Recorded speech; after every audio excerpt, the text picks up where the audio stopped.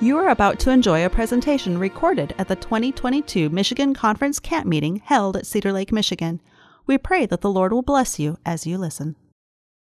Dear God, thank you so much for this day and for the opportunity that each one of us has to be here at Camp Meeting, to learn more about you, to learn from each other, and to also visit with friends and family. And I just ask that as we're here in this meeting today, that you would help me to speak clearly and to present things according to your will, and help all of us to gain a blessing from this. We love you, Jesus. Amen.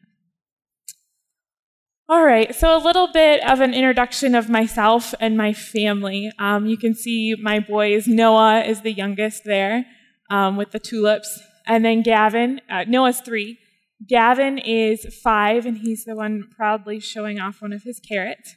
And then my husband, Chet, is there. So he'll introduce himself more when he's here later in the week.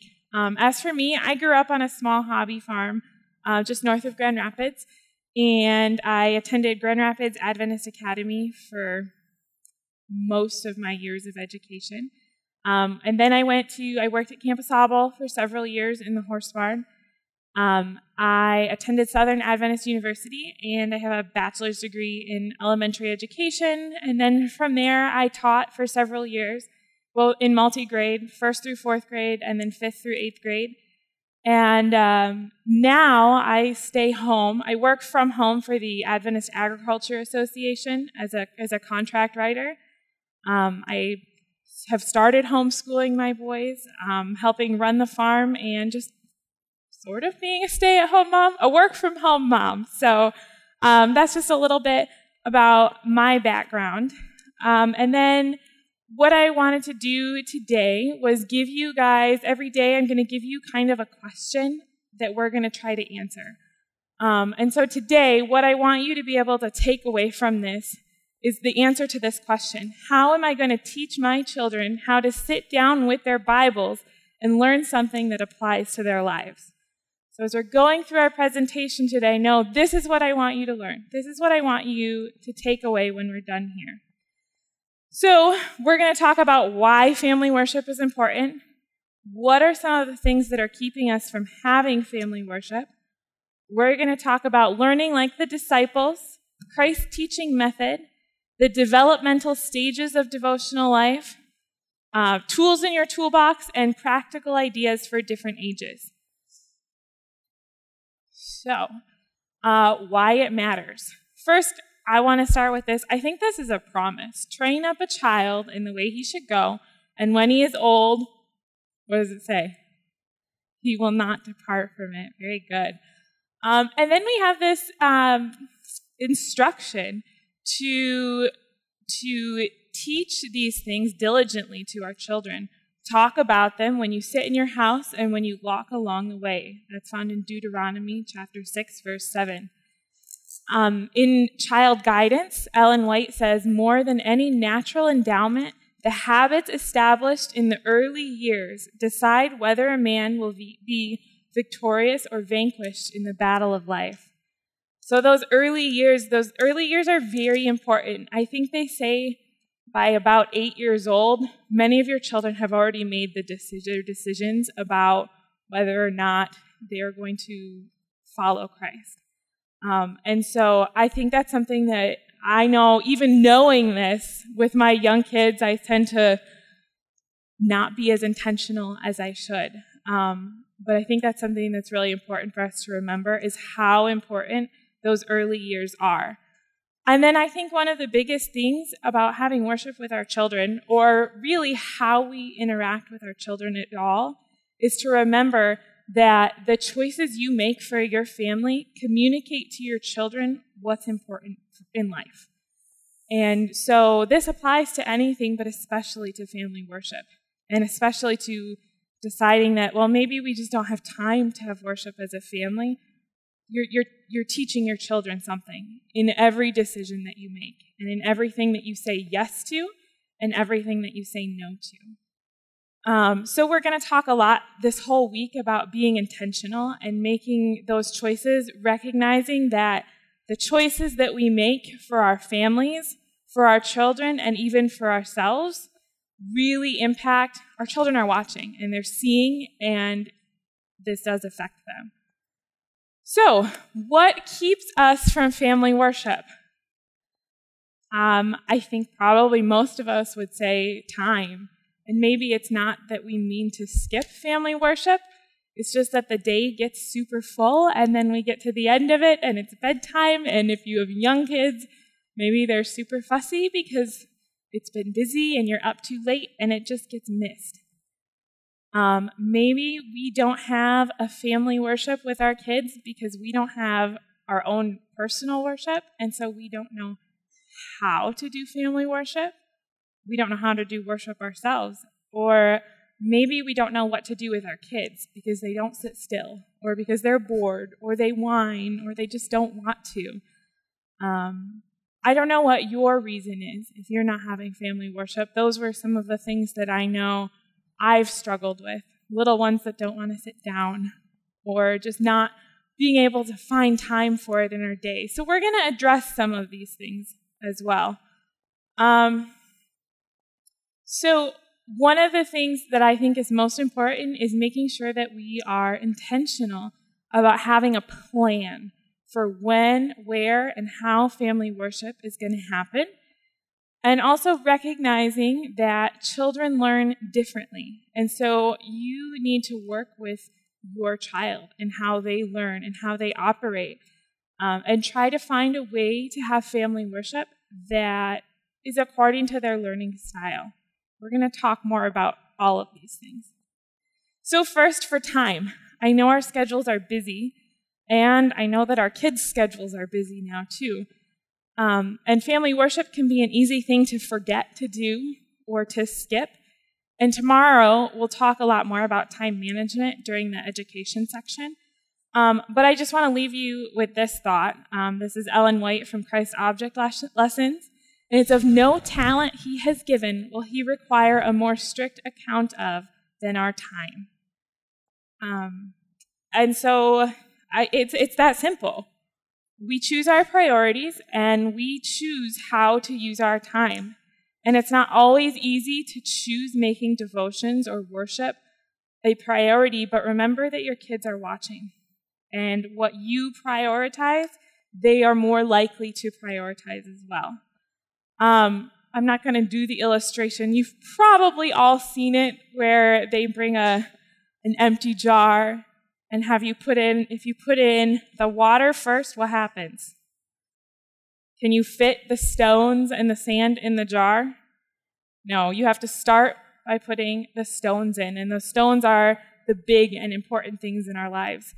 And so I just want to, mention that analogy for you is that family worship, if you want your children to be in the church, family worship is a huge part of that. So first, we're going to spend a few minutes talking about us as the parents. The character of our children is caught and taught. That means the things that we're teaching them are good, but who we are as parents is also impacting who our children are going to be. And having worship is one of those things that is caught and taught. So do your kids see you having your own personal devotions, your own personal worship? And if you're doing it, that's awesome. Now the next question is, are you doing it with a Bible, or are you doing it on your cell phone? Because if you're doing worship on your cell phone, do your kids know what you're doing? Or to them, does it look the same as when you're scrolling through Instagram or scrolling through Facebook? You want your kids to know that you're having your devotional time. And so if you're not using a Bible, I do recommend it. But I think that one of the things that keeps a lot of us from having worship is that we don't know where to start, or we don't know what to do. And so I learned this method when I was in college, and I wanted to teach it to you guys. And so when you came in, I believe you were told to grab a piece of paper and to have a pen. We're going to do this process for just about 5 minutes, because I know that for myself, when I'm like, well, I don't know what to do for worship or how to make it meaningful for myself, because sometimes it can be really hard to just sit down with your Bible and read something and think about how it applies. So this is one way to be intentional in our personal Bible studies. And this method also works great with kids, middle school age and above. I used to do this when I taught 5 to 8. This was our worship every morning, and we just worked our way through the New Testament. So today, we're going to do this. We're just going to take about 5 minutes. But the first thing you're going to do is you're going to read, and I'll give you the verses in a minute. And then you're going to make observations. So on your paper, I just am writing down the verses that I'm reading, and then just a couple of lines. This is my whole thing, so I'm not talking a lot of notes. I'm just going to write a couple of notes down about, okay, what's happening in the passage that I'm reading? Who or what is this about? Why is what's happening? If you know any of the context, sometimes that can be helpful. Sometimes you need to read a little bit before or after to get an understanding of where you are. We're just writing a couple of basic notes about what's happening in that section. And then for number 3, so I have a 3 on my paper, and I'm digging deeper, asking some questions, maybe analyzing a little, drawing some conclusions. And then number 4 would be, how does this apply to my life? So today we're going to look at Matthew chapter 8, verses 23 through 27. So go ahead and turn, I think there's Bibles in the pew, I hope. Matthew chapter 8, verses 23 to 27. And we're going to just do these 4 things real quick. I'm going to give you about 5 minutes to do this. Sure, Matthew chapter 8, verses 23 through 27.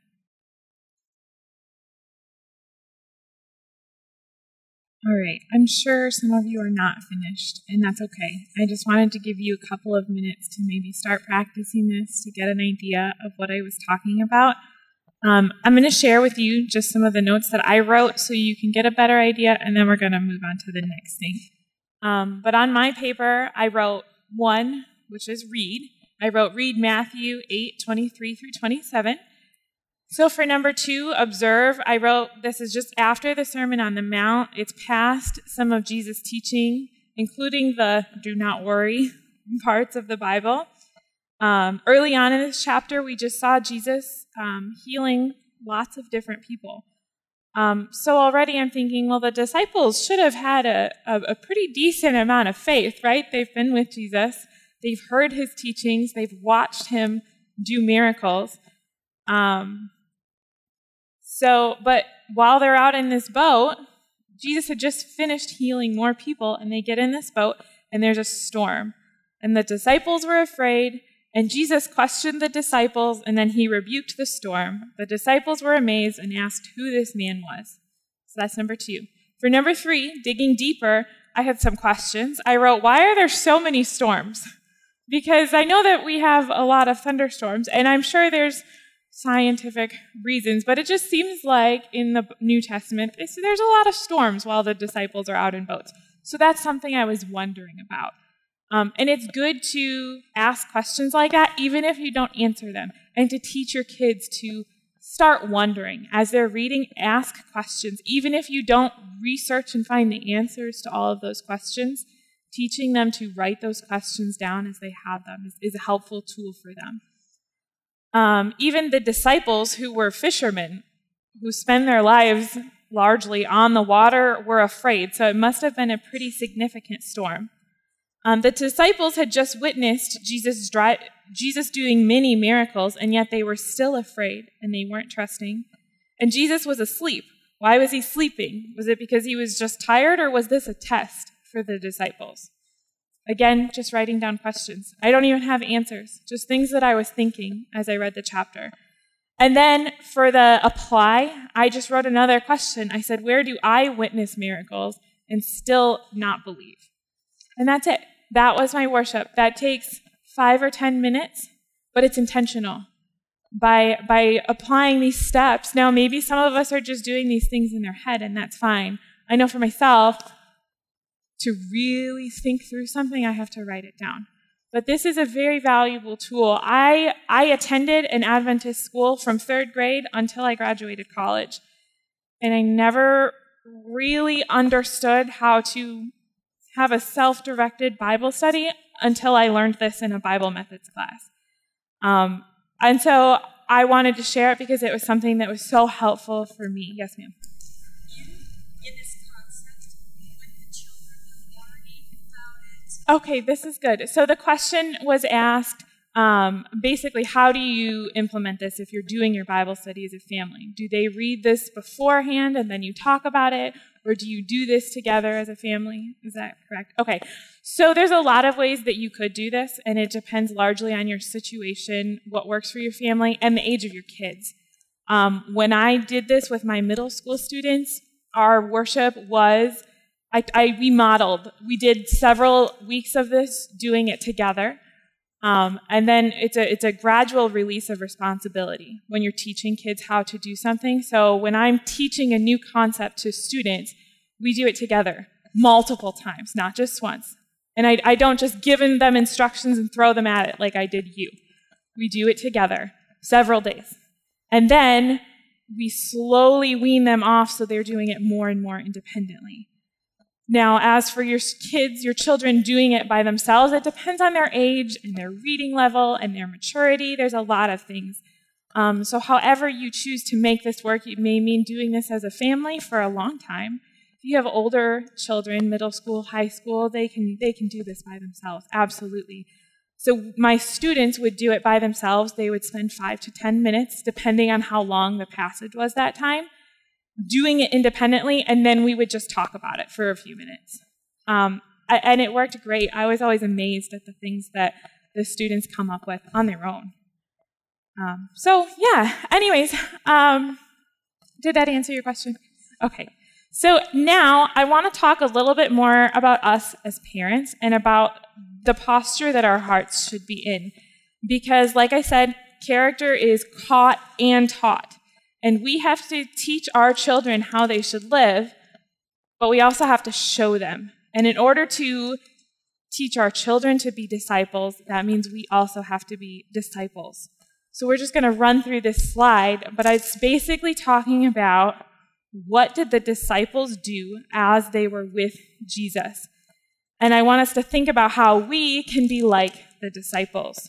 So the disciples, they were willing to be filled with the Spirit of Christ. Are we willing to be filled with the Spirit of Christ? They viewed themselves as chosen co-laborers. They worked with Jesus. They observed Jesus while accompanying him, so they spent time with him. And how do we spend time with Jesus? By spending our own time in the Bible, not just the time that we have family worship. They availed themselves to his frequent and careful instructions. They sought every opportunity to come into close contact with their master teacher. They allowed his example to mold their characters. They recognized something of the greatness of the work committed to them. They knew how important their jobs were. And they allowed the thoughts of Christ to fill their minds until they became like him in character. So I think if we want our children to be disciples, we have to be disciples. And this is a little bit of what it looks like to be a disciple. From there, we've learned some things from the disciples. Now I want to learn some things from the master teacher about we've learned about how to be a good student. Now we want to learn how to be a good teacher and a co-laborer with Christ, who is the master teacher. So we study how he taught. And I just have a few notes from there. Jesus engaged the disciples in his work. He taught by modeling. Just like I said, when we're teaching this new concept to the kids, we show them how to do it. We do it with them. And then we slowly release that responsibility to them. He assigned the disciples responsibilities. He gave them frequent and careful instruction, and he taught by example. He reached out to rescue the disciples when they were overwhelmed, and he didn't abandon them when they made mistakes. He took the disciples as they were, wherever they were, and he trained them. He prayed for the disciples, and he regularly told them that he was praying for them. He rebuked with love, wounded to heal, and warned to speak hope. These are all positive things, even when he's dealing with discipline. He was encouraging and positive. He chose the appropriate teaching method to reach each disciple, and he repeated lessons over and over again, patiently. So by studying how Christ taught, we can learn how to teach more effectively. All right, so did you get that? I'm sorry. So that was a lot of theory, and now I want to talk a little bit more about some practical applications. I guess this is a little more theory first, but talking about the developmental stages of devotional life, this is from a book, Step by Step, Leading Your Child to Christ. These ages are obviously, there's birth to 7, 4 to 8, 7 to 13, 10 to adult. It's different for every child, but these are approximate ages for approximate stages. But first you have the discovery stage. Children are soaking up information and asking lots of questions. Does anybody else get a little bit annoyed at 5,000 questions an hour? But that's how our kids are learning. And so we pray for patience. Discerning stage, which is generally around 4 to 8. After the discovery stage comes the discerning stage, where children are asking more pointed questions. The questions are a lot harder, and they're starting to become more moral issues instead of simple things like, why is the sky blue? And they're making personal applications. And maybe parents, you've seen these shifts in your children where you watch them thinking more deeply and how things are affecting them. Then comes the deciding stage, usually sometime between 7 and 13. This is where curiosity is replaced with conviction about God and obedience to Him. And then finally, the discipleship stage. And this can happen a lot younger than you think, but generally between 10 and adulthood. But this is growing disciples means helping our children become grounded in their faith, teaching them to pray and how to walk with Christ. Just another statement for helping us relate to our children. Obviously, again, these are very much generalizations. This doesn't apply to every child, but typically your boys will relate more to God's power and authority, and they tend to think of God as more distant and powerful with great authority. Girls generally respond more to God's love, and their focus is more on relationship and less about power and authority. Again, very much generalizations, but it helps you maybe understand a little bit more about your child and what their developmental stages, where they're at, how they're learning, and also how gender roles may affect that. Okay, so now for some really practical stuff. How do we have family worship? Here's the basic goal. 4 S's: short, sweet, simple, and spiritual. Okay, so short, 5 to 10 minutes. When you have little ones, my kids are 3 and 5. 5 to 10 minutes is about all we can handle. As they get older, 15 to 20 minutes. The important thing here is that it's happening. If that means, if some of us, we can't carve out an hour for family worship, and if we do, our children aren't focused and they're irritated. But if we keep it short, we're more likely to keep their attention and they're more likely to be engaged. Sweet. So this is not a time for scolding or correction. This is time with God, have fun activities, and sweet family time together. Now, Scripture is absolutely wonderful for correction, and I think we should be using Scripture to help discipline and train and correct our children. However, during family worship is not the time to do that. We want family worship to be a very positive and sweet experience. Keep it simple. So there's a lot of things here, but this is mostly talking about being prepared. Keep a worship box with all your materials that you need for worship in one place. So if you're doing crafts for worship, you have everything. We keep a box in our living room with our worship books in it. We have some song books in there. If we're doing crafts, like I have to clean out the box periodically, but everything that I need for family worship is in our box in the living room so that I'm never having to run around the house trying to find what I need to prepare. And then keep it spiritual. Keep it Christ-centered. I've seen a lot of worship books that are character development, but they don't really talk about Jesus very much. Or you read a whole story about they're great stories, and I think they're wonderful for bedtime, but I do think, my personal opinion is that worship should be very Christ-centered. And so maybe even we use those stories, but then we get into our Bibles more as well. We want it to be Christ-centered, not just character building.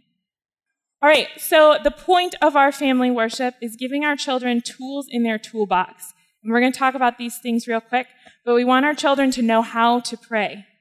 We want our children to have God's words in their hearts. This means have things memorized, know their scripture. We want them to know how to study their Bible and apply what they are reading. And we want them to be able to share. We want them to have the tools that they need to share what they've learned with others. So prayer. There's a lot of different prayer methods that you can find online. We've probably all heard of the Acts prayer, adoration, confession, thanksgiving, and supplication. Teach our children to pray scripture and promises. I put in here the titles of two. Can you guys still hear me? Oh, there we go. And The Incredible Power of Prayer. These are just two books that have really been impactful for me on prayer. And again, character is caught and taught. So if your children see you having an active and impactful prayer life, you're going to help teach them how to do that as well. Keeping a prayer journal. This one is really big, guys, for you and for your kids.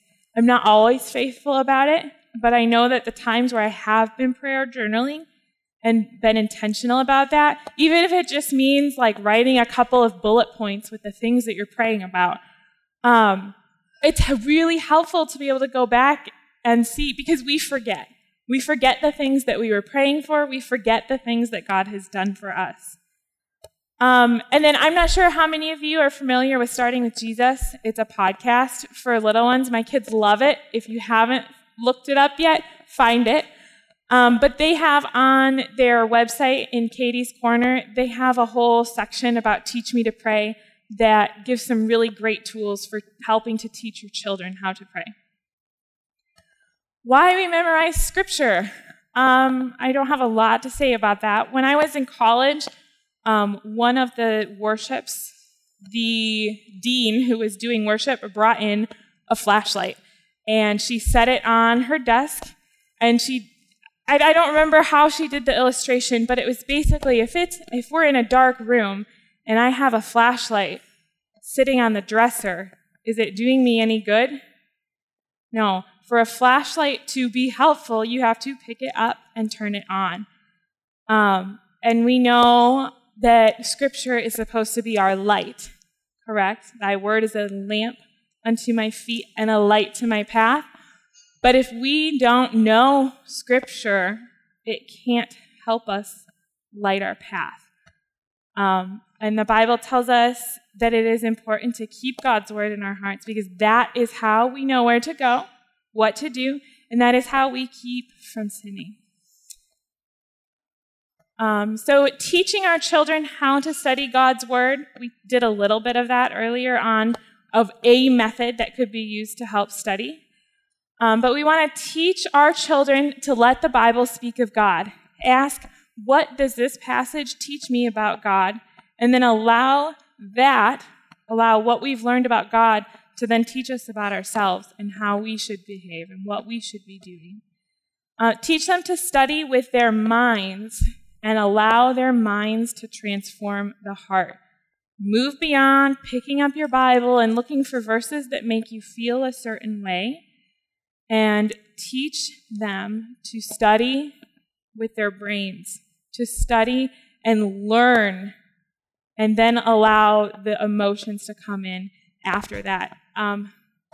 There's a lot of, I thought I wrote these verses down, but in Mark 12:30 and 1 Chronicles 22, Romans 12, and Isaiah 26, these are all things that talk about using God's scripture with your mind and not just with your heart. Oh, here it is, Mark 12:30. And you shall love the Lord your God with all your heart and with all your soul and with all your mind and with all your strength. And we really want to focus on teaching our children to love God with their minds. Because as adults, we know that our hearts don't always put us in the right place. And then sharing with others. This is what we're called to do. This is the Great Commission, to go and teach others what we have been taught and how God has worked in our lives. And it's an important part of teaching our children as well. So, more real ideas for young children. So I'm talking about children pre-reading, kids my children's age, 1, 2, 3, probably up to 6 or 7. We want them to give them something to do besides just sit and listen. I don't know how many of you have really young ones. My Noah here does not sit still for anything. And when we read family stories, he is sometimes literally running circles around the couch during storybooks. During worship, I don't want my child running in circles around the house. I want him focused. So we try to find things where he can do something. So in our worship box, for a long time, we had family worship similar to the way they do Cradle Roll, Sabbath School. I went to the dollar store and picked out a bunch of little toys and put them in a box. And when it's time for family worship, we'd get the box out, and they would pick out which toys, and we'd sing songs that went along with the toys. Some of them were the songs from Sabbath School. Some of them were songs that I was able to find online. Some of them were songs that I remembered singing as a kid. So we would have a flashlight, and they'd pull out their flashlights, and we'll sing "This Little Light of Mine" while they're holding their flashlights. Or we had rocks in there, so they'd pick up their rocks, and we'd sing "Only a Boy Named David." So those are just a few examples, but we filled a box with things for them to do. And so worship was mostly songs, and then about 2 minutes of reading, and then we were done. But they enjoy it. They love it. They would look forward to it. And if we ever had a day, because it happens, where we were like, we're just skipping worship and going to bed, there were tears because they love it. And that's what we want more than anything, is we want our children to love worship time. Nature walks, and down further I have nature nuggets. We're going to talk a lot about that tomorrow, because I think nature is huge for teaching our children a lot. So we're very heavy on the nature, not tomorrow, Wednesday and Thursday. We're very heavy on nature topics. Singing songs. Now, most Friday nights and Saturday nights in our family are musical. Like, my children love to sing, and probably most children do. My husband plays the guitar, and then my 2 boys, we have a piano, a keyboard, and we have an accordion, thanks to a relative. Mom's thrilled about that one. But they love it. They love it. And we have a djembe, like a small little drum, and it's a joyful noise, to be sure. But my children are singing hymns at the top of their lungs while pounding on their instruments, and they love it.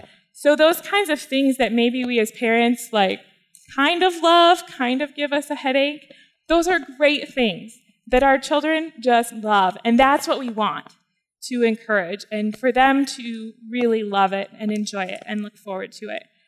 Another thing with little ones is let them color or draw. Let them color a coloring page about whatever it is you're doing for worship.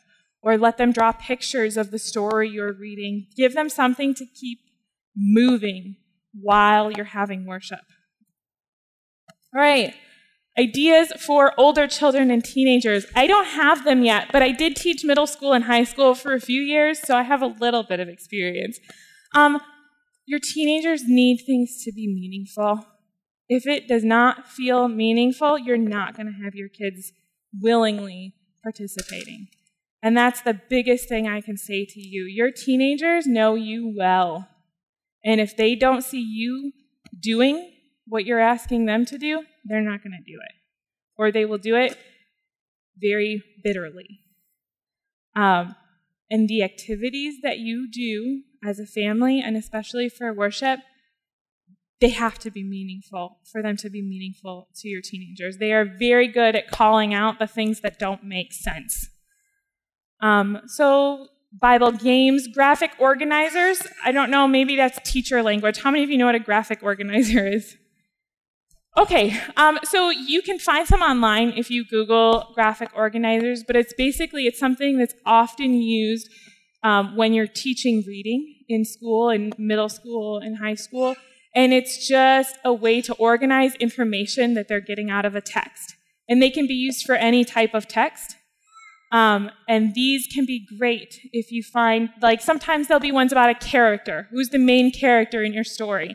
And in the graphic organizer, I've seen one where it's like a stick person, and they have to write on different parts of the body, different characteristics, different traits of that main character. So these graphic organizers can be good tools to be used when studying the Bible as well, because they could do these for characters. Or sometimes you have to describe the plot in a story. But using these graphic organizers, you could just Google them or find them on Pinterest. These are good tools for your middle schoolers and your high schoolers because they can learn how to study, how to collect information and dig a little bit deeper. Prayer journals, we talked about those already. Bible study methods, similar to the one that I showed you. The 28 fundamental beliefs, I think it's a good thing to study with your children. I think they need to know what they believe or what you believe and what you want them to believe, and why. There's a book, I think we have it here, I think they have it here in the ABC, by Seth Pierce, about the 28 fundamental beliefs that I have gone through with my middle schoolers. And it was just, I really enjoyed it, and they really enjoyed it, because he has a sense of humor, he writes, it's engaging, but it is studying the fundamental beliefs. So check that out if you have older students. And Bible marking, like those chains, the chain texts, having them do activities like that that are meaningful. All right, so our take home, how am I going to teach my children how to sit home with their Bibles and learn something that applies to them? Have we answered that question a little bit? All right, I just want to give you a couple more pointers. Be authentic and share your walk with your children. If your children don't see you living and believing what you want them to be living and believing, what you're saying will not stick as well. Yes. Teach children to do this independently. Remember that your goal is to raise adults who know how to have their own personal walk with the Savior. Use Pinterest. How many of you know what Pinterest is? Yes, okay. There's lots of great ideas on there. You just have to be able to weed through what is not good. But yes, when I was teaching, Pinterest was my best friend. There's so many creative people out there that come up with great ways to teach things and explain things. Remember that each child is different, and what interests one child may not interest another.